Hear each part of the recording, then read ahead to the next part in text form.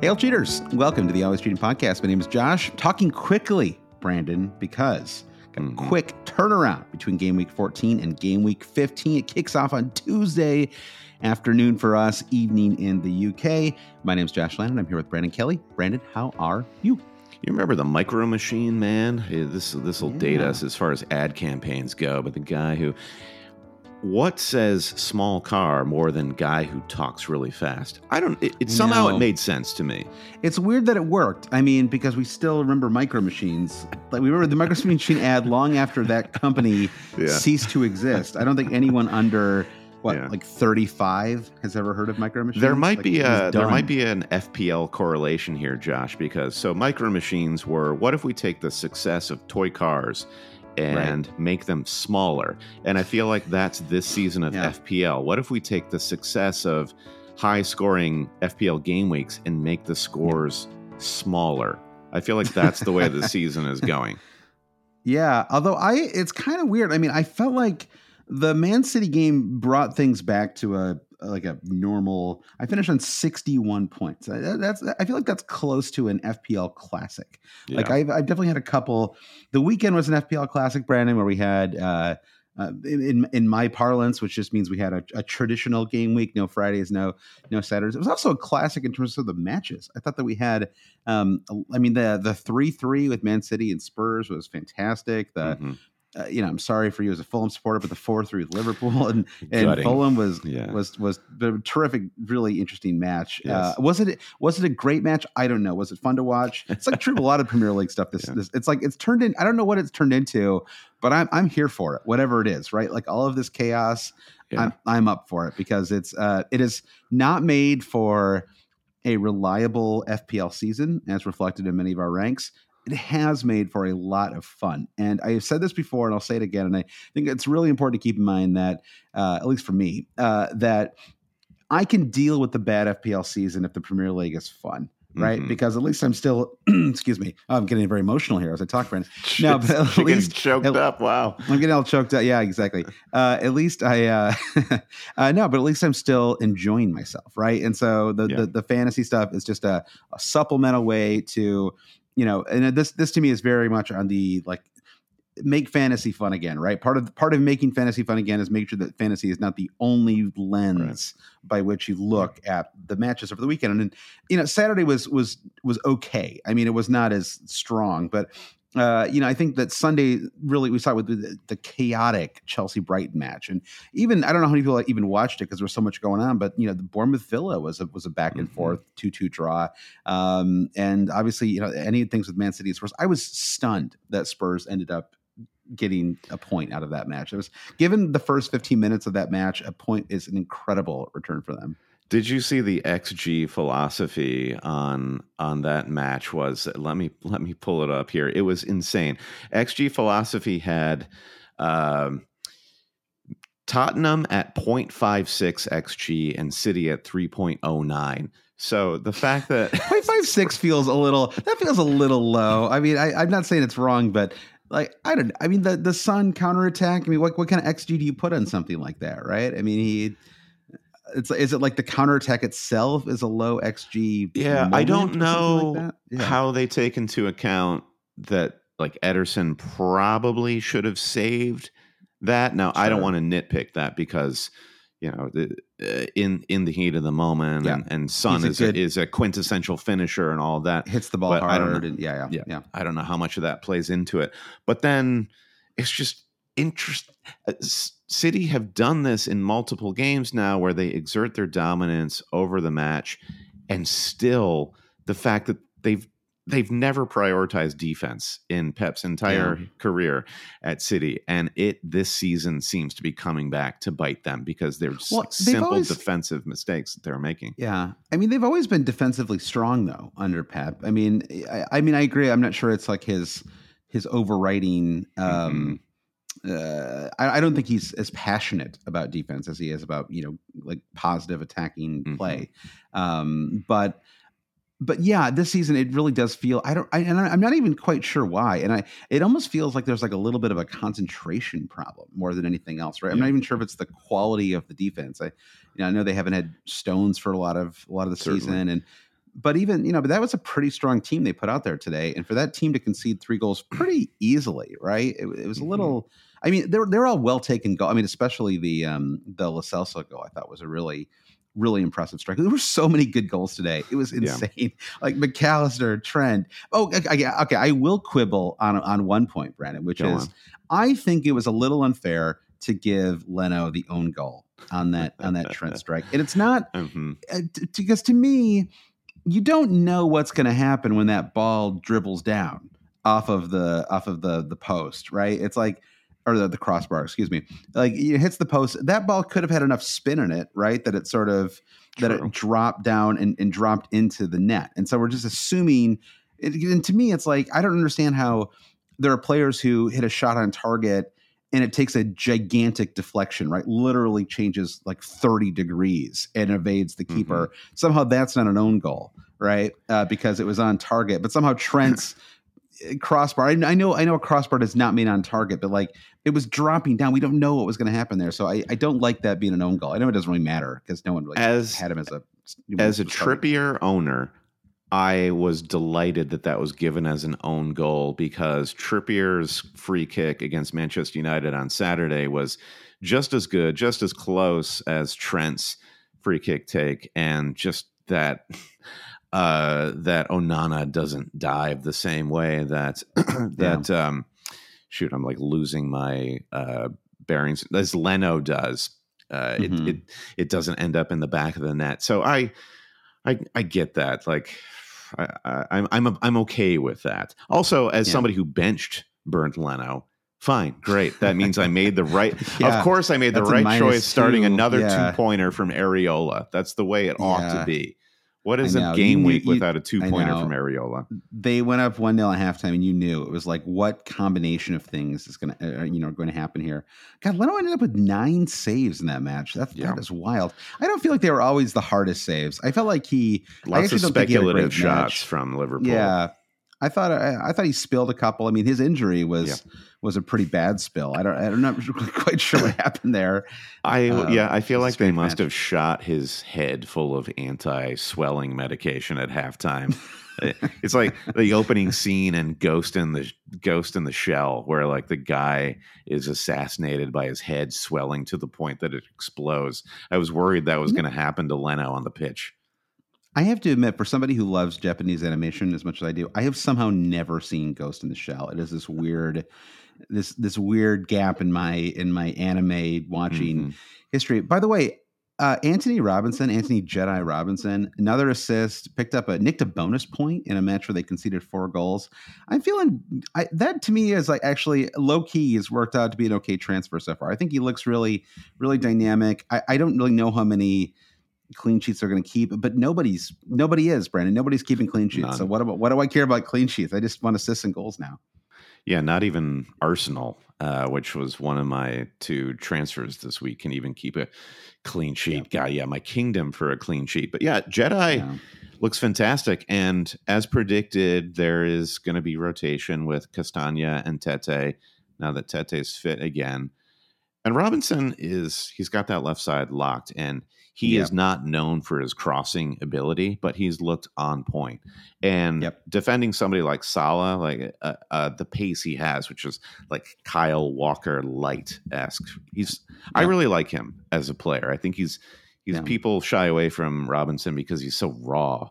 But I wonder if he were to move to a different club and get some like Champions League experience, if there was another level for him. Yeah, I don't know either. I mean, I feel like I can't always be objective about these American players, right? It's like when Weston McKennie moved to Juventus, I was like, there's no way that's going to work. Just like I'm biased in the opposite direction. I actually underrate all American players, and I assume that every big move they made is basically like a PR move that the owners have done, right? It's like the inflated prices because it's going to get you more eyeballs in American televisions. Yeah, like Pulisic going to AC Milan. You're like, okay. Though he scored this weekend, Pulisic. Yeah, scored this weekend, exactly. But just to bring it back to fantasy, I think that you could do. They have Forest, West Ham, and Burnley all at home and through the next 4 matches. Not a lot of clean sheets to be found out there, but they do play in and Burnley at home in 18 too, which is a week when Man City and Brentford blank. So if you're looking for a super cheap defender, you could probably do a lot worse than Anthony Robinson. So I'll just toss that in there. So yeah, game week 14 in the books, finished on 61 points personally. The big mistake was dropping Watkins for Isak. Of course, that looks terrible after today. And my rationale was basically that my bench was incredibly weak. I mean, and it bared out. I mean, I had Matty Cash got 1 point, Hudson Odoi got 1 point, Robinson hilariously third on my bench got 4 points, but he was never. I was always going to have him third bench, right? Maybe not anymore, but yeah. And so my feeling was, well, if Watkins doesn't play, and it doesn't sound, I honestly thought he wasn't going to play because just the comments that came out on Friday. And the fact that they play Man City at midweek, I just thought they're not going to, given the midweek fixture, how many fixtures are coming up, probably not going to rush him. And then of course I think he played the full 90 today. Yes. And had a goal and assist, 2 bonus. So it didn't work out. And that's going to happen. I actually thought Isak played well, had some chances. Harry Maguire hilariously took a goal off of him early on in that match. Although Newcastle was the team that actually impressed me the most this weekend. They were really good. Joe Linton is maybe the best player in the Premier League right now.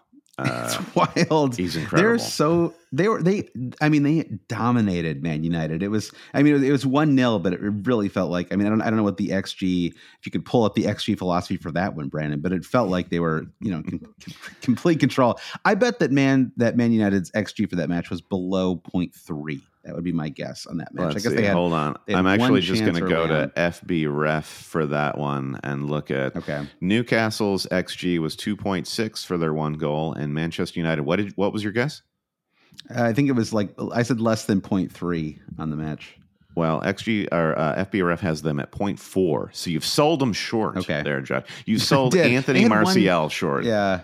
They did have one good chance early on in that match.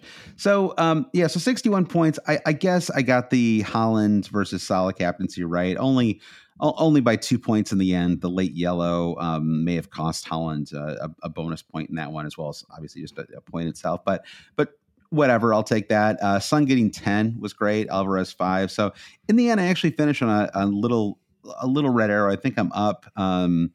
Let's see here. I was up 136,000 spots. So, I'm not going to complain about a green arrow, Brandon. I'm up, and we've got midweek ahead, and midweek is okay. Actually, let's talk about your week, and then I want to talk to you about midweeks generally first. So, how did your game week, bear out? Finished on exactly the same points, 61 points. However, I did take a -4. So my transfers were Matty Cash out, which turned out to be a good call where he was falling down in Emery's estimation. And I brought Saliba in for a 1-pointer. And then I brought Mbomo in for James Ward-Prowse. So that's 6 points. It's basically a break even. I guess. Yeah, a break even. And I'm happy to have that done. Arsenal look good defensively for the next run, and Mbomo has some great fixtures coming up as well. So I'm fine with that, and I rode my luck with Watkins playing, and I feel like we've entered into this era with Premier League managers where they will just lie because they have no reason to not just throw subterfuge at their opponents. Yeah, it's just frustrating. It's going to change, right? It's going to change if they keep doing this, right? Something's going to have to change. They can't just keep just saying whatever they want and then basically admitting afterwards, I had no incentive to say anything. I don't know. I mean, I guess I do they. I mean, does it really matter? I don't know. Does it only matter for fantasy managers and gamblers? Perhaps, but it's super annoying. I don't see the Premier League or the FA necessarily as a progressive institution, so I won't hold my breath for them to do that, and that's fine. I don't care. I actually think it's kind of interesting to sort of play that guessing game. I mean, it's painful when you don't get it right, but it's the same league that canceled a weekend of fixtures on a moment's notice because the Queen's nephew was a patron of the FA or whatever. So yeah, I think Wow. I'm not sure how much Yeah. things are going to change. Yeah. I'll So never let that go. I had a lot of ups and downs with this game week. So it was low scoring for me to start Saturday, and then Trippier comes through with his 12-pointer, and I'm feeling really good. And then early on Sunday, Watkins with his 11-pointer, and I feel like I'm set to have a blockbuster Haaland captaincy and Alvarez to go. And I was on a green arrow until Son's late assist in the City match. Right. And Son getting the assist and 2 bonus put me from a green arrow onto a red arrow. So you're up by about 36,000 spots, and now I'm down by 36,000. 136. 136. You're sorry to diminish your achievements, which are terrific. It's like 10% of my OR. I'll take that. You should. So I'm knocked down to 2.36 million. It's just I can't make any headway. I will say for red arrows I've received, this is one of the smaller ones. Game week rank of 3.1 million. So any game week where you take. Yeah.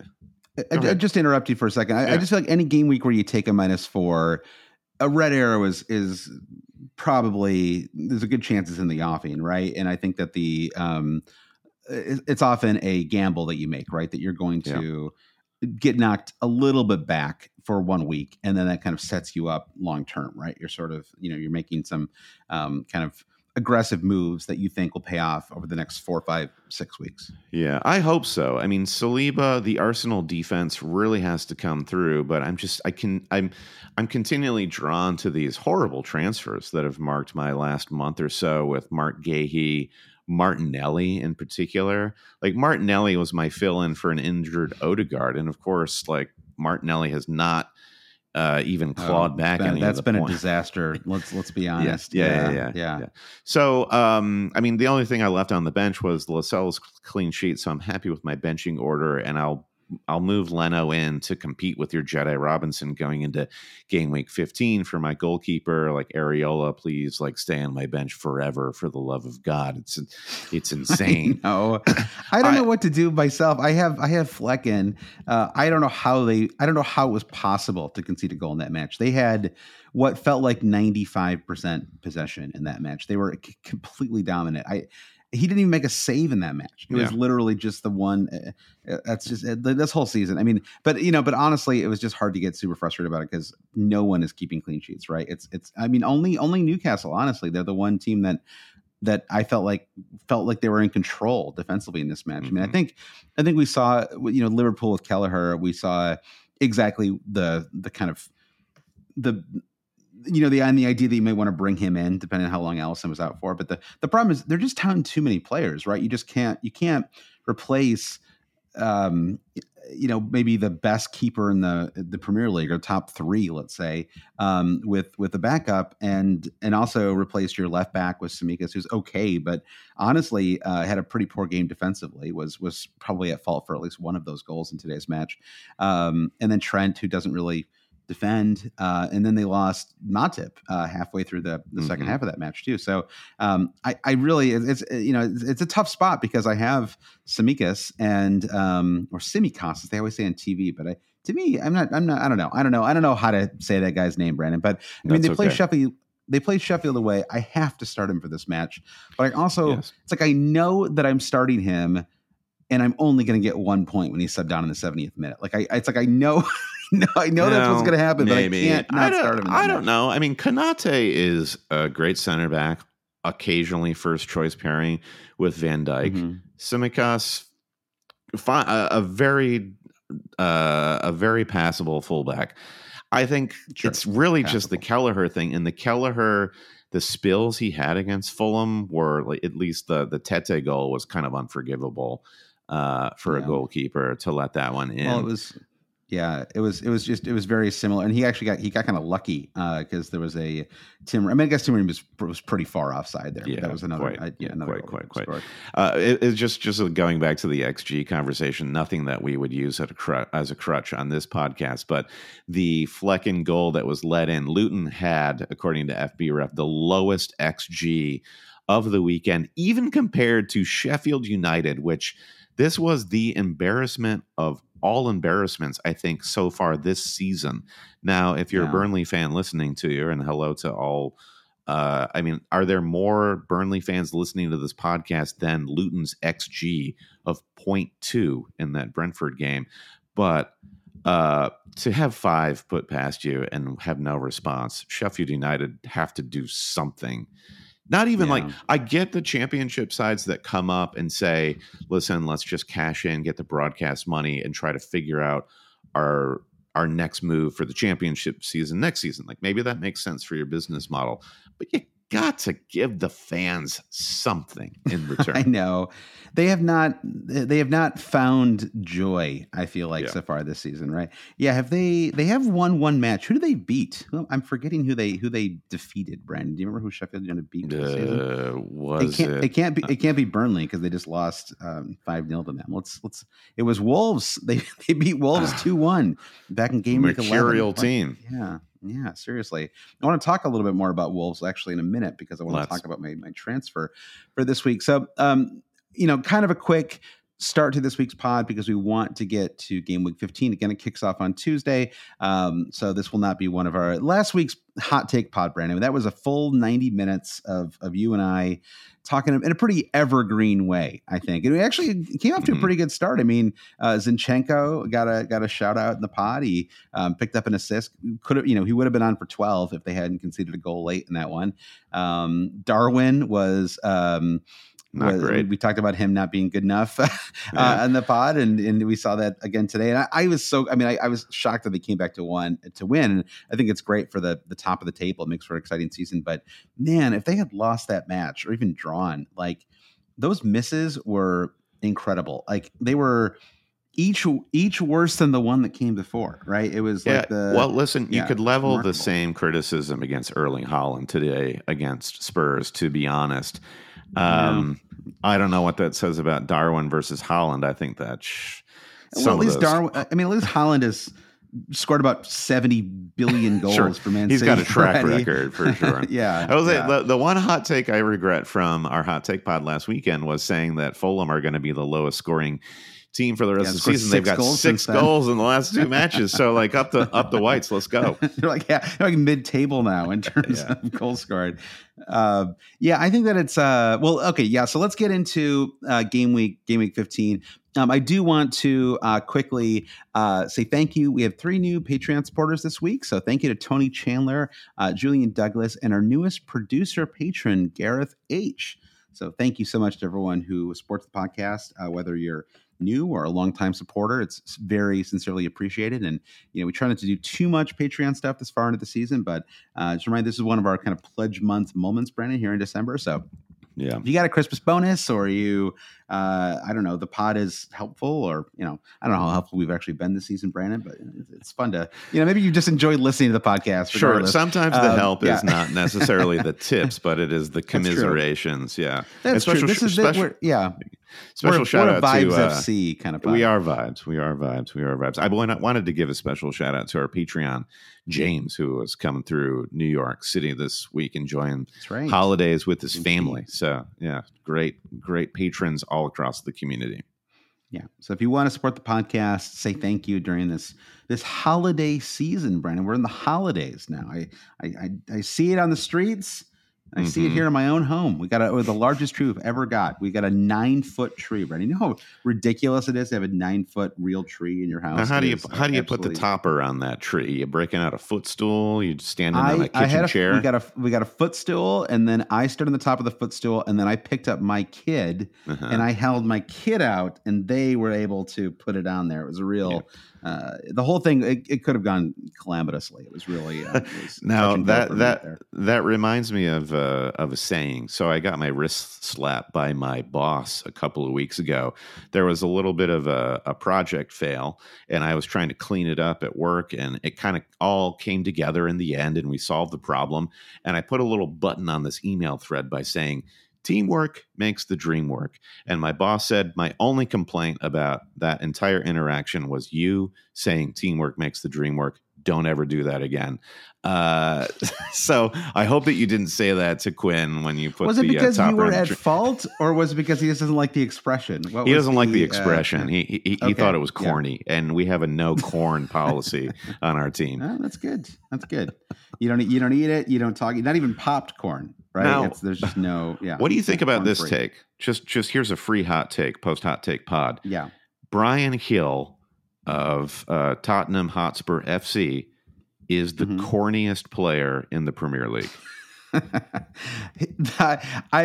don't know how. I need to think about the Brian Hill take. I mean, he's obviously not. He should not have been started, and I think he was subbed off at halftime, accordingly. But one of the funniest ones in that match to me was Son's open fury at him when he missed. He got an interception. He almost didn't even create the interception. Like the ball Bernardo was Silva just gave it away, and then Bernardo Silva was like completely at sea in terms of like, no, Bernardo, you should just mark the wide open Heung-min Son in the middle of the box to rectify this. It was wild. And so Son has like 3, 4, 5, 6, 7 seconds where like the ball could be passed to him. Yeah. And Hill just keeps kind of dribbling, deciding what to do. And then he just passes it into like 2 Man City defenders. And Son absolutely lost his mind. If you've not watched this clip, it's hilarious just to see how mad Son gets. You rarely see this kind of open, like, I mean, obviously like it was Ronaldo level. That's what like Cristiano Ronaldo. I feel like Son was standing on the penalty spot, like pantomiming, like tapping his wristwatch. Yeah, exactly. Like that. While all of this was transpiring, like any moment now, I'm still open. You could still pass me the ball. All right, well, let's take a break. We'll get back and we're going to talk about Game Week 15.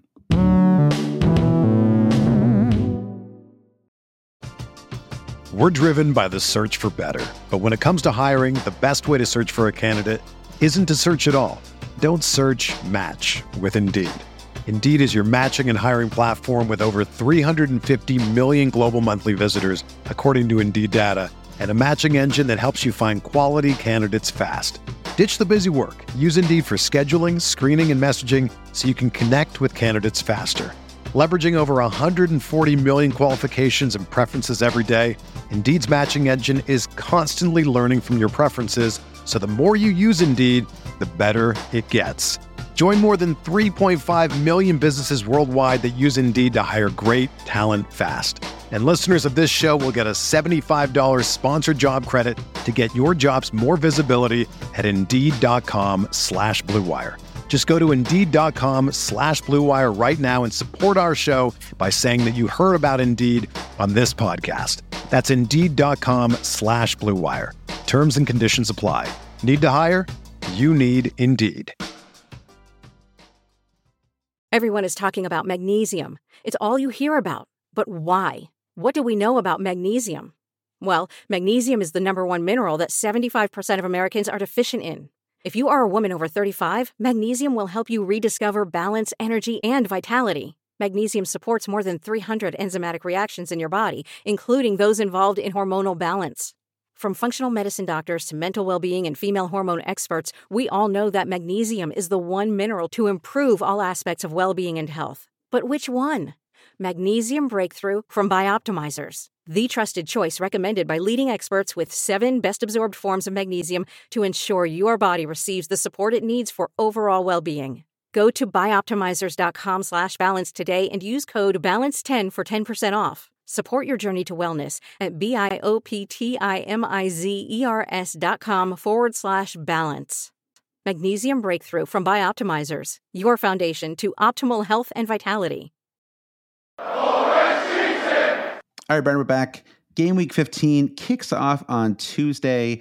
We have 10 matches, but they're spread across 3 days. So the deadline, I'll just go by Eastern Standard Time here, and then you can adjust accordingly. But the deadline for us here on the East Coast is 1 p.m. on Tuesday. So make sure you don't forget about that if you're having a holiday lunch or something like that. 1 p.m. on Tuesday. I guess that's 6 p.m. UK time. So it's going to come very quickly. The Tuesday one always sneaks up on people every year. This happens. And so you have 2 matches on Tuesday. in the tradition of all midweek fixtures, they throw two stinkers at you right off the bat. You've got Wolves, Burnley, Luton, Arsenal. I mean, not like possibly interesting matches from a fantasy standpoint, but not the highest entertainment value there, Brandon. And then we've got 6 matches on Wednesday: Brighton, Brentford. That could be very interesting and fun. I mean, Brentford are. I was thinking about Brighton earlier today and whether Brighton are like a more talented version of like Leeds. You know, where they're just sort of. I don't understand what they are at this point. It's sort of like I'm not saying the bloom is off the rose because I think they're still a wildly entertaining team, but it's like it's chaos. They're an art project. The fact that that starting 11 that De Zerbi put out was intense, to say the least. Yeah, and guy I'd never heard of in my life was in and then 11. He totally reconstructs the team at halftime, and at that point, you just sort of bow down to De Zerbi and just be like, you live in a different reality than I do, and your reality feels like it's cooler and more fun than the one I live in. It's like that Thanos gif, right? Where like the reality is whatever I want it to be. Sort of thing. That's De Zerbi. So Brighton is, good luck ascertaining what's going on there fantasy wise. Exactly. Just don't get a defender. And unfortunately with Matoma out, it's kind of hard to tell. I'm not sure you could recommend having anybody fantasy wise on Brighton at the moment. And maybe that changes. I feel like they were much more stable last spring, right? And at least who was playing for sure. Yeah. There's so many injuries though too. I mean, Solly March being out, obviously Matoma now too. So I suppose that has to be a factor. Anyway, you have 6 matches on Wednesday: Brighton, Brentford, Palace, Bournemouth. So what you going back with Gahey, Brandon? Is he back in the lineup for you? I mean, as we've said, there are no clean sheets out there to buy. So like selling Gahey to buy another not clean sheets. Yeah. I mean, it could be advisable because Palace, if you just want to look at the team by team, Palace do not look like a good team at the moment, unfortunately. They are a shadow of what they were to start the season. So, I would never recommend getting a Palace defender. But right now, if I look at my transfers for game week 15, it all looks like sideways moves that are possible for me. My weak link might possibly be Gabriel Martinelli. And my problem is I don't have any money in the bank right now. So who do you get? You also just can't take him out before Luton either. I mean, it's even though these Luton fixtures may not be as, I don't know. I mean, Luton got destroyed by Brentford at the weekend. I mean, it's just hard to, you can't drop Martinelli before that. When you just have to hope he finally kind of comes good, I think. I do. And Arteta is the opposite of De Zerbi in this sense where he clearly has a preferred starting 11. There is like one position that he seems to rotate in, and it's the Trossard, Kai Havertz position. And maybe in the fullback area, but I can see Martinelli just being you're getting emotional. You and I are both getting so emotional in this pod, Brandon. We really are. So I'm inclined to keep Martinelli, and with no cash in the bank, who do you get who is 7.8 or below? You're looking at Jared Bowen. His fixtures aren't necessarily exceptional. I don't love his fixtures personally.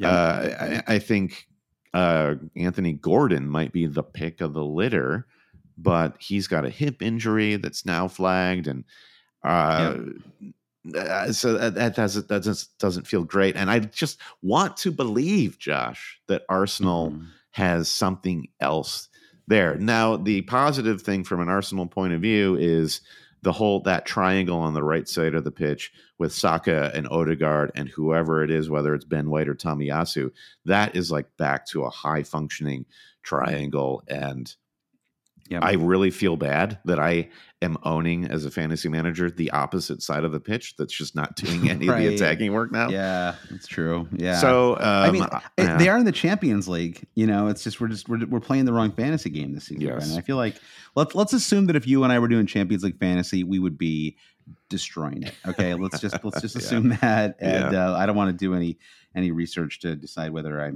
that's an accurate take or not.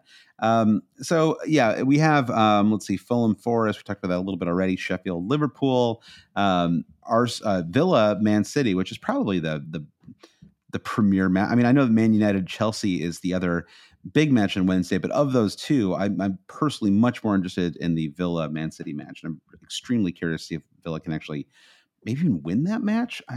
I don't know. I mean, it's you have to at least consider that as a possibility at this point, right? That Villa can find a way to pull that out. Now they are not necessarily in the greatest of form, right? They did ultimately draw today pretty late with Bournemouth. They got kind of lucky, honestly, to draw in that match. I mean, Martinez made some big saves.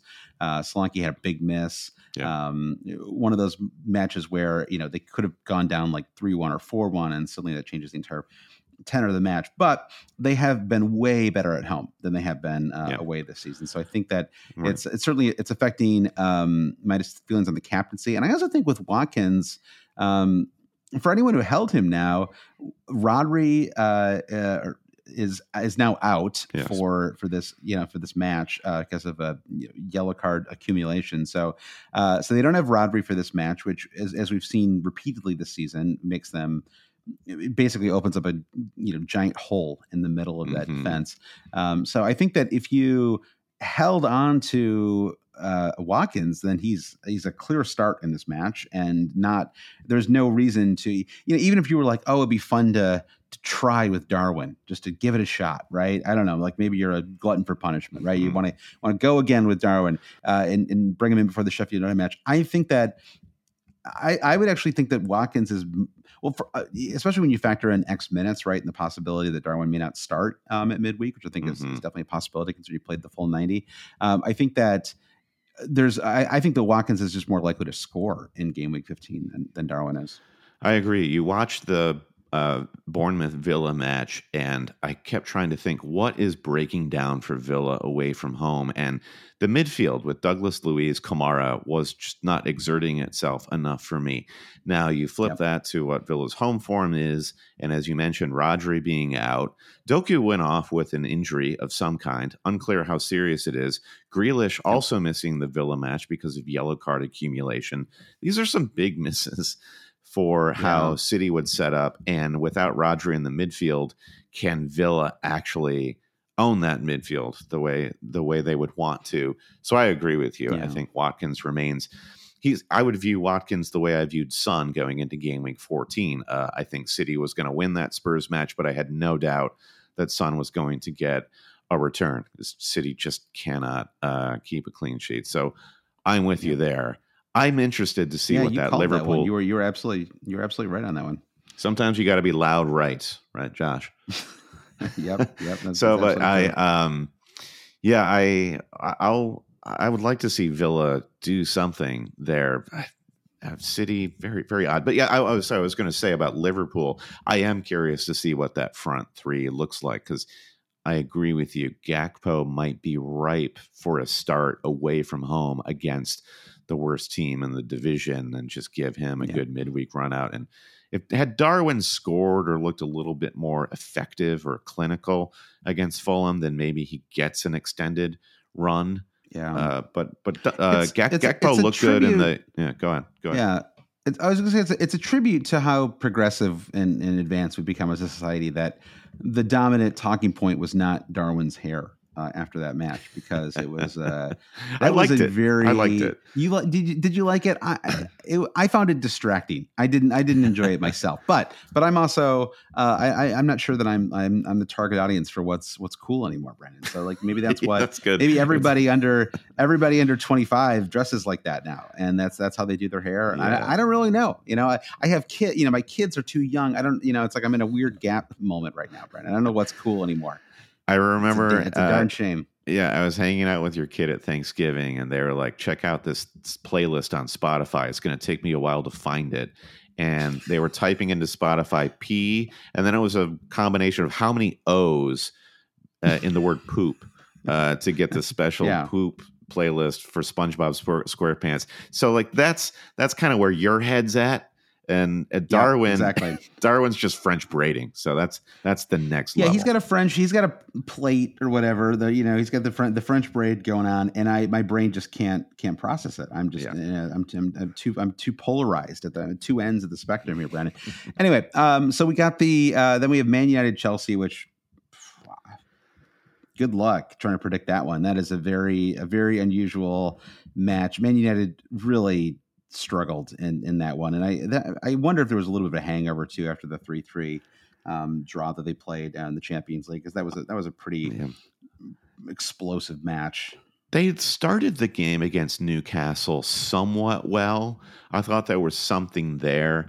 I do think Martial up front is completely limp for them. The fact that Højlund is fit and should be able to start in midweek is good news. Major fantasy implication in this match is that Cole Palmer doesn't start this weekend. Does that mean that that Pochettino is trying different things with Chelsea, or does that mean that Cole Palmer just gets a rest for the festive period? And I think it's more the latter. He's played great. It's hard to imagine that there's anything but that. And that was a real. Speaking of fantasy moments, though, that was a quite the moment when they do a lengthy VAR review, decide to do the pen, and then I guess maybe they hadn't announced the substitution yet, but they wait until the pen is taken for him to substitute onto the pitch. It was a wild. It was like, it's I like don't know that you moments. can substitute somebody on just to take a penalty in this match. Happen once? Maybe it has to be announced, like a fully announced. I remember a match where like Jamie Vardy was subbed on, and his first action was to take a pen, and so I don't know if the sub was because of the pen or not, but I remember there was a pen, like I remember it was like away to Spurs when this happened. This is a couple years ago. Oh, so we need to get the rule book. We need to take PGMOL to task for that. We didn't. Oh yeah, I've got a copy here. I still have my notebook. We picked up that law book at Stockley Park when we were there. I was at the FPL TV show, and you know how I'm such a memento hunter, and you were like, "Can I take this?" And everyone's like, there was like this beautiful, like fully illustrated PGML rule book, and I was like, "Can I just take this?" And it was like I asked all the right people, because no one knew that if they could say like one yes guy or no. said, "I think so." It's sat there for like 3 months and no one's touched it. So yeah, exactly. I was the only glutton who actually wanted to look at a. But were you watching the very end of the City Spurs match when there was a foul on Haaland, and he had in the process put Grealish clean through on goal, and the referee called the foul back and basically whistled Grealish's one-on-one with the Spurs goalkeeper off. It was the most of all of the insane things we've seen this season. That was definitely up there, and I can't wait for all the hot takery about that this week. Yeah. I will say, and I'm probably forgetting some big moment, but and obviously that was official, not a VAR moment, but I can't actually remember VAR being a major factor this weekend too. Maybe that's part of the reason why I enjoy these matches so much. I'm sure there's some giant VAR controversy that I'm forgetting right now, but at the moment I can't remember. I think you're right. It being kind of dogged by it. Yeah, I think you're right, and that's good. And we prefer it this way, right? We would prefer that horrible decision at the end of the City Spurs match to be a defining thing that's not ruled by VAR. We can endure incompetency on the pitch, just not one that's orchestrated by a VAR booth. Yeah, that is very true. It's if it's on the pitch and it's human error, then we're all kind of, or whatever it is, or you know, in that case, it's even an error. I don't really know, or it's just a different interpretation of the situation, and maybe we'll hear a competent explanation of it. Yeah, and we probably will in like 3.5 months. You know, when there'll be like a review of the middle of the season fixtures. All right, so I am debating my transfer decisions. Where are you looking right now? Are you looking to make a transfer for 15? Are you on the fence? What's your thinking?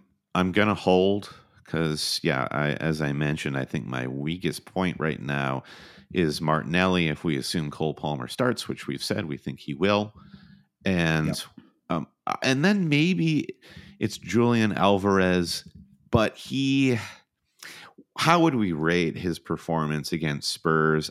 His creation of that Foden goal was exceptional. Like the way Alvarez found that space and simply laid it off to Foden was like pure Pep Guardiola football. Beyond that, I'm not sure he had the best game, though. I'm not sure anybody at City really had a great match. But we've targeted, I think we've both targeted Alvarez to be out by game week 18. And it's just kind of a matter of who. So it feels a little too early to enact that plan. So I think I'm better off having 2 free transfers going into game week 16 and just kind of rolling with what I have. Yeah. I mean, that's I saw you earlier, and I remember saying that. I was like, if I just forgotten the deadline, I'd be so much happier right now about a game. Yeah, sometimes it's not even about holding the 2 free transfers for later on. It's about just not making a decision that's going to make your team worse or be lateral, possibly, right? I think for me, the move that I am considering, and I'm not 100% on this, but I'm considering it, is it feels like the logical move, and it's Douglas Luiz to Huang, and it just feels like Luiz has had some moments, and but I just think with Man City and Arsenal in the next 2 for Villa, and even Brentford away is not an easy match in 17. Even Brentford keeping a ton of clean sheets. I also just don't see that being a match where they're just going to pour him in, right? So kind of 3 tricky matches in a row. And Wolves have Burnley at home and Forest at home in their next 2. And even 17, they play away to West Ham, and they play home in game week 18 too, at the blank game week. So he's the same price as Luiz, so I can do that as a more or less like for like swap. And that feels like a move that feels like it's sort of targeting the fixtures. It's looking ahead at the next couple of fixtures, and his ownership is still not as high as you might think. He's at let's see, 6% is his team is selected by percentage, and I'm sure that's probably higher in the top 10K. But hey, guess what, Brandon? I ain't in the top 10K. I ain't even close. So a 6% owned player who's got great fixtures, who looks good in like virtually every match that he plays, is kind of feels like a home run, like a kind of easy move, honestly. And so that's where I'm leaning at the moment. That feels like the easiest move to make. So that's the other move I would consider. I mean, kind of like you, I'm a little worried about Alvarez, and I will say he set up Doku for that. Doku had that chance where he hit. It's honestly about as close as you can get to crossbar and the post. Yeah, exactly. Incredible. It was an actual postage stamp. It just didn't actually get he didn't lick the stamp enough, right? It was like a postage stamp that didn't. He thought he was in the new era of like self-adhesive stamps, but he didn't check himself there. Exactly. It was not one of those like forever stamps where you just peel off the back so it was an old school stamp. It didn't quite land, but that would have been an assist for Alvarez. Actually didn't really matter because he set Foden up like 3 minutes after that. Alvarez was on for 2 bonus as well before Son got that assist. So, I mean, and what that tells you through the bonus point system is how active and on the ball Alvarez is, even though it's not like immediately apparent. Yeah, and he hit the post himself, right? That's right. He had a nice chance, and so he easily could have had double-digit returns. I also just think with Doku and in Grealish out, Doku most likely at least for the midweek fixture, that probably moves Foden to the left-hand side. It's just very hard for me to imagine Alvarez not starting now for the weekend. So it may be that what I do is I make the Hwang Hee-chan move, and then I possibly move Alvarez hilariously back to Ollie Watkins for game week 16. We are all going to have a week where we miss a Watkins haul. I had it when he got his mega haul like a month ago or plus, and you missed painful. It. But he's trucking, man. That guy's going to be trucking all season, Ollie Watkins. Yeah, and that's a good thing, I guess. I know. I wish. I wonder if actually listening to press conferences is a net positive for any of us. I feel you're talking about it earlier, but it really feels like it's led me astray many times so far this season. All right, so let's a couple questions. Actually, let's start off with captain options. I think the captaincy is fairly straightforward this week. Now, of course, Haaland is always a great captain pick, but I think this is a week where Mo Salah feels like the clear favorite. Sheffield United are honestly just, they're absolutely terrible. And with apologies to Sheffield United supporters, but it is not quite up to Premier League levels, it would seem, based on what we've seen throughout the first 13 weeks of the season. So, and they've really had some like crooked numbers posted on them, Brandon, over the last few weeks. Crooked numbers. That's a baseball. That's what they say in baseball when you put up a whole bunch of runs in a, normally, in like a normal baseball inning, you might get one run in the inning, right? So if you get like a 4 or a 5, they say you're putting up a crooked number in that inning. So, so I feel like this is a match where Liverpool could, especially, they're going to be flying high after that 4-3 win too, right? So I think they could come out there and really, they could put 3 or 4 on Sheffield United fairly easily in that match. It's going to be like a work retreat for Liverpool. It's like, guys, we've just got through like a really horrible project. Now let's go to this retreat at Sheffield United, and we can just light them up for fun. Yeah. That's true. I guess those are like, and of course that's always like famous last words, right? Because that means that they're going to go there and it's going to be a 0-1 a dull 1-1 draw. Yeah, exactly. With a Szoboszlai goal. Yeah, but you just can't think that way, right? I just think logically you've got to go with Salah.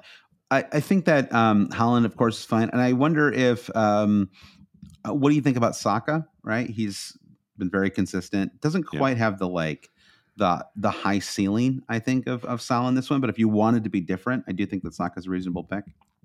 Yeah, I think Arsenal would be the one place I'd look because of that idea of the certainty of the lineup under Arteta at the moment. Yeah. The issue, if you try to stick with Liverpool and be different and put the armband on Darwin, is you're going to have a high degree of anxiety going into Wednesday.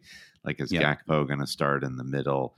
And then we kind of talked about this Villa City matchup and how Villa could be set up to actually win that match. Yep. There is, I feel like, no true viable alternative. And I hate it. Like, I don't think either of us want to be so definitive or narrow-minded on the captaincy, but this just does not feel like a game week to be tricky. Yeah, I guess. Yeah, I mean, I feel like you say that every single week on the pod. I think so. But I do think that all we can say is how you and I feel to a certain degree, right? And you and I are stone cold, both going to. Let me pull up my bus team right now, Brandon, and make sure that if I get hit by a bus on the way to work tomorrow, then I have my captaincy all set up. I do. Salah captain, Son vice. So I've got Son as the vice over Haaland, and that's probably a mistake, just because Haaland, I don't know, he's like, nobody has ever had like a higher floor in the history of fantasy than Haaland, right? It's just like, even on a bad day, he gets 7 points. Yeah, and he was actually just an assist machine or potential assist machine against Spurs today. Yeah, I don't know how much it is that I was stung by not owning Son today. I mean, Son has blanked 3 weeks in a row, and there was something about that match against City and the confidence I had for his owners going into this week where I just feel like, am I really hanging myself out to dry not having Son? I don't know. I think it's also a thing to do with Spurs, where Spurs are like, you're at school and there's a new kid who comes to school and you kind of size up the new kid and you're like, this new kid could be very cool, or this kid could be exceptionally dangerous. And I'm not sure which is right. One thing we know for sure, this kid's probably on drugs or something like that. I feel like Spurs right now are like, I don't know if Spurs are cool or dangerous. And I do know that Son is at least somebody I should try to make friends with or learn more about what they're about. I feel like it's a weak point in my team right now. Not having him. What do you think about him? If there was this match made me feel better about him for sure. I mean, not that I was feeling bad, and I really wasn't. I mean, if I was really down, I would have moved him for Saka this weekend. And I really didn't honestly strongly consider it. And I kind of like you. I was like, well, I just was like, well, they're going to have a couple counterattacking opportunities in that match. And he's, without Kane there any longer. I mean, this is really the thing, right? It's just a totally different situation now. They don't have Kane. He's playing as a forward, right? And so we have to kind of rethink him a little bit and his sort of what his kind of ceiling is in fantasy. Of course, he's always been a great fantasy asset. I think he was actually did he actually lead the FPL in points? Was it like 2 seasons ago or 3 seasons ago? When he shared the golden boot with Salah? I don't recall. Yeah. I don't remember. Regardless, he was up there in like the top 2 or 3. And sometimes I think we forget just how great of a fantasy asset he's been, kind of basically his entire time in the Premier League. So, I think he is probably a long-term keeper for me. And I think the match today was what really solidified that, because it just feels like it's just the way that Ange sets up. It's just if they're home, then they have a style where, in their home, they're playing a team that they're better than. They have a style where they can attack and still score and break down defenses. When they're away, they may not win the match, but they're going to create chances for themselves to score, right? And so there's kind of no version. There's no version of Spurs that isn't attack oriented, right? And that's a really having that kind of consistency is really nice for fantasy. I think that's exactly the right way to look at it. And precisely, like, I wish everything were so cut and dry fantasy wise. That's what we're, especially when we're looking at clean sheets right now. It's almost like all these teams are more geared toward attack to a lesser degree than Spurs. So I do like that definitiveness under Postecoglou. All right, let's do a couple questions then. We talked about Alvarez a little bit. Darwin, is there anything that it's just the same story as always, right? Exactly the same. Yeah. And I'm happy that managers are still taking a punt on him, because I think Darwin, you may disagree with this, but I do think Darwin fits the make fantasy fun again approach, in that even though he's weird and is not clinical, is still an exceptionally fun player to watch. And no one was taking more joy out of that 4-3 victory than Darwin was today. So that's true. You're right. I don't hate Darwin. There was like a moment today where, like, on the weekend or on Friday, I guess, when I was like, I just think that Isak is, maybe it's like, I just think he's a better player, and that sort of is like, it was influencing me a little too much. I thought he had a couple of good chances in the match. I mean, obviously Darwin did too, though, and neither one of them, did anything this weekend. So, but it actually brings me to a question about Newcastle, and so unfortunately for Newcastle, they lost another player to injury. Nick Pope, it looks like he's out for possibly quite a long time, and that brings in. Our boy Dubravka, Brandon, Martin Dubravka, back again. He's gotten minutes. How many years have we had moments of Dubravka? Let's see, on and off. 1, 2, 3. Yeah, this is the 7th season that we've had at least some Dubravka in it. 7 long seasons. 7 long seasons. I like him. I think he's a fine keeper. He's an adequate he's fine. Stand in. And listen, if Lascelles can fill in for Botman, then I'm sure Dubravka can stand in for Pope. It's fine. Yeah. And he's 3.9 million. So this brings me to my question. Okay. If you're wildcarding right now, we know that people have held their wild card for game weeks. I don't think wildcarding ahead of a midweek is a great strategy, because you tend to see some interesting. Even Klopp has sort of been known for this over the years, like just rotating it midweek out of what he thinks is a necessity. But I think that, and Pep famously, of course. But I think, I just think anyway, I don't want to get too sidetracked on the midweek stuff. Midweek fixtures are chaos. You have to go into the midweeks knowing that. That's just, even if you get the kind of, the full strength squads, you still end up with really weird match results in midweeks. I know this like empirically proven, Brandon, based on my own, at least based on my own experience, because I've taken off many a half day from work, especially in December. I love to do it. I always have all this extra time that I haven't used during the year, and I'm doing it this Wednesday. And I might try to skip over to the Black Horse and catch some matches. but I always end up disappointed because there's just too much chaos, and you don't kind of get the consistency that you typically get on the weekends. It leads to some very fun matches often, but they're just a little inconsistent. But anyway, back on the wild card point, if someone was wild carding in 16, 17, 18, I think it's very likely they would have 3 Newcastle players. Let's assume that Gordon is fine. And if so, if you were wildcarding right now, which 3 Newcastle players would you have? Trippier, Gordon, and Isak. Okay.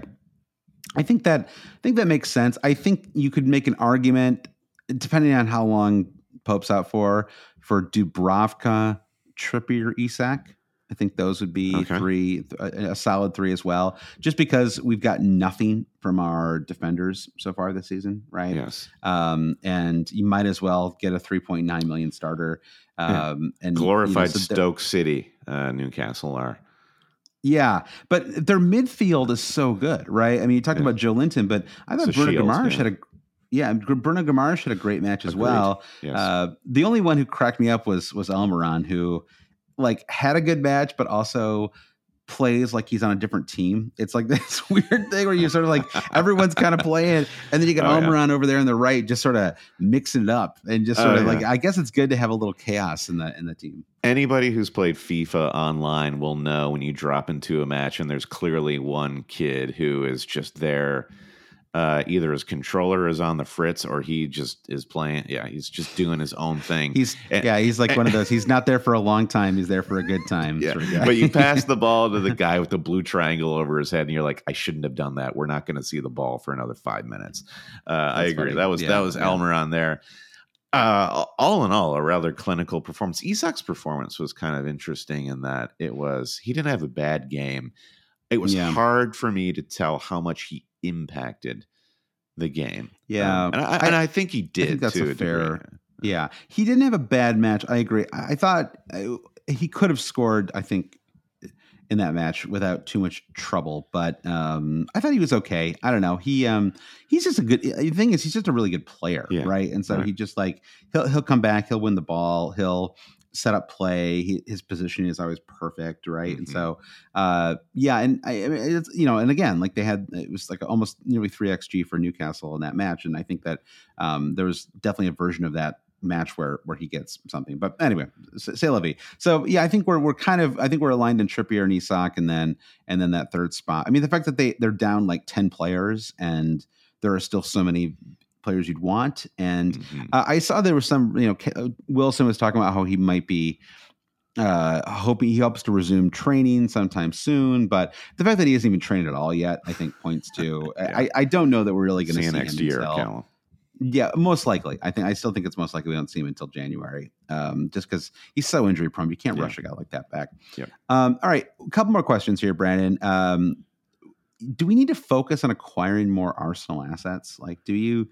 I have 0 at the moment. You have 1? No, you have 2, right? You've got Gabriel now as well. So, how are you feeling about? Okay, how are you feeling about your? I guess you've already told me how you felt about Martinelli. So, how are you feeling about Gabriel, the center back, and then how are you feeling about Arsenal generally? Well, I have Saliba, not Gabriel, but I mean, what's the difference? Yeah. The goal when that Wolves goal went in against Arsenal on Saturday, I had this feeling of, well, this is like owning a City defender. It is a team that controls the balance of play throughout virtually the entire match, and then suddenly a lapse in concentration results in a clean sheet wipeout. So what you've done getting an Arsenal defender is you've gotten a really great asset and a really, really great defense without a real understanding if you're ever going to get any fantasy points from them. What makes it even more funny owning a center back is both Tomiyasu and Zinchenko were super involved in the attack going forward and got returns for it. I'm not in a position to second guess the Saliba pickup, and I think Arsenal are good enough. I mean, they're top of the table, up the Gunners. That I still think that it's a defense worth investing in, just because of the promise of what's to come. I mean, I feel like we should be we should be willing to try anything with defenders at this point. And I'm thinking there's more value in Arsenal defense than there is in the City defense. So fine. I'm stung by taking a hit to get in a 1-pointer from Saliba. Martinelli and then the rest of the Arsenal attack, I do think that you and I have kind of dismissed the power of Bukayo Saka this season. Like he's kind of just like, he's not sleepwalking his way into fantasy points, but it's almost like our assessment of Saka is kind of sleepy. And he's just on the ball more than any of these other guys. And watching that Wolves match, everything went up the right with Odegaard and Saka. So if I had enough money to get Saka or Odegaard in for Martinelli, I would do it for game week 15. That's how I feel about it. Yeah, I think I'm just in a spot now where it's just hard to have Saka and Son. I think that's really the big problem. It's hard to, if you're going to have Salah and Haaland, which is still my long-term plan. It's hard to have them both. I guess. I mean, even if I were to downgrade Alvarez to like a 4.5, then I could move Luiz. I mean, let's say I just did that as we're talking here. I mean, so I could bring in a 4.5 but then it's like, great. So now I'm going into the festive fixtures with like basically like no bench depth, right? I mean, outside of Cameron Archer, who can't be trusted, No. And actually, he's actually even more than 4.5 now. There's really nobody at 4.5. Really? Archer's at what? Is he at? He's at 4.6 maybe? He's at 4.6. I'm going to mangle his name, but Semenyo had another nice match today, and he's been consistently getting minutes. He's available at 4.6 for Bournemouth. Scored today, had an assist last week, scored a couple weeks before that. So he does feel like a slightly more MFFA pick than Archer. I mean, you're not going to need the consistency of minutes most likely, but does seem a little more fun maybe. Would you rather have a player for not the worst team in modern memory? I'd go with Semenyo there. Also a factor. Yeah, do I want a team where possibly the player could score? I guess that is a factor. So right now you're looking at no Arsenal for the festive fixtures. I'm kind of with you. I still think I'll get a defender. I actually am slightly worried about the Ben White situation and what's going to happen there. I think that the Tomiyasu has a muscle injury. We'll see what happens there. But Ben White is too good not to play, right? So if he starts to play more, does that maybe push Gabriel out again, right? We saw this early on in the season, right, where White and Saliba were playing together, and Gabriel Margalis could not get a start, and that was and unfortunately Thomas Partey just can't stay healthy, and so that hasn't really turned into a long-term strategy for Arteta. But then Tomiyasu suddenly appears, starts playing well, and he sort of does it, as a result of a Ben White injury. But regardless, I mean, Tomiyasu has to get minutes now too, right? I think if he's healthy, he just looks too good not to. I'm not saying he's. I would not buy Tomiyasu because I don't want the risk. I don't enjoy having players like that where every single week I've got to sweat the clean sheet to see if they actually. What if Tomiyasu shows up to training this week with a fully bleached hair? Do you think he's going to be put in the same sin bin that Ben White was? That's a great question. Like they just swap hair. Let me think this one through a little bit. I don't know. Give it some time. Yeah, you don't have to answer. I will. Now. I'll give it some time. All right. So that is, we promised a rapid preview, Brandon. I think we covered some of the ground. We talked about captaincies, transfers. I guess my final piece of advice in the midweek is not to. It's fine if you don't even make a transfer because I think there is a lot of chaos this week. I have what I think is an opportunity to move a central midfielder into a more attacking midfield player as a like swap with good fixtures. So that's the move that I'm leaning towards. But otherwise, I would also be okay holding my transfer for this week. It does not seem impossible to me that Man City concede a pen, in which case I could get like a Luiz penalty or something like that. Yeah, and I got to tell you, I'm overwhelmed by how cold it looks at these matches, and all I can see is these players, like, all their muscles like snapping because of the frigid temperatures. And I'm thinking, if I could have two free transfers for the festive fixtures ongoing, that's good. Yeah, I don't know why it's so much colder than it is here in New York, Brandon. But it does kind of feel that way. So, all right, 2 final questions here, Brandon. Who is your ex-DIH? Who's got that dog in him, Brandon? Brought to you by the hit movie Strays. Hit movie Strays is going to feature Raheem Sterling. I think he's got that ex-DIH at Old Trafford. He's going to exploit that flank, and he's going to get a goal. Wow. Okay, I like it. I'll go with your boy, Cole Palmer. I think that Cole Palmer. Oh, well, we're both going comfortable Chelsea. with the city of.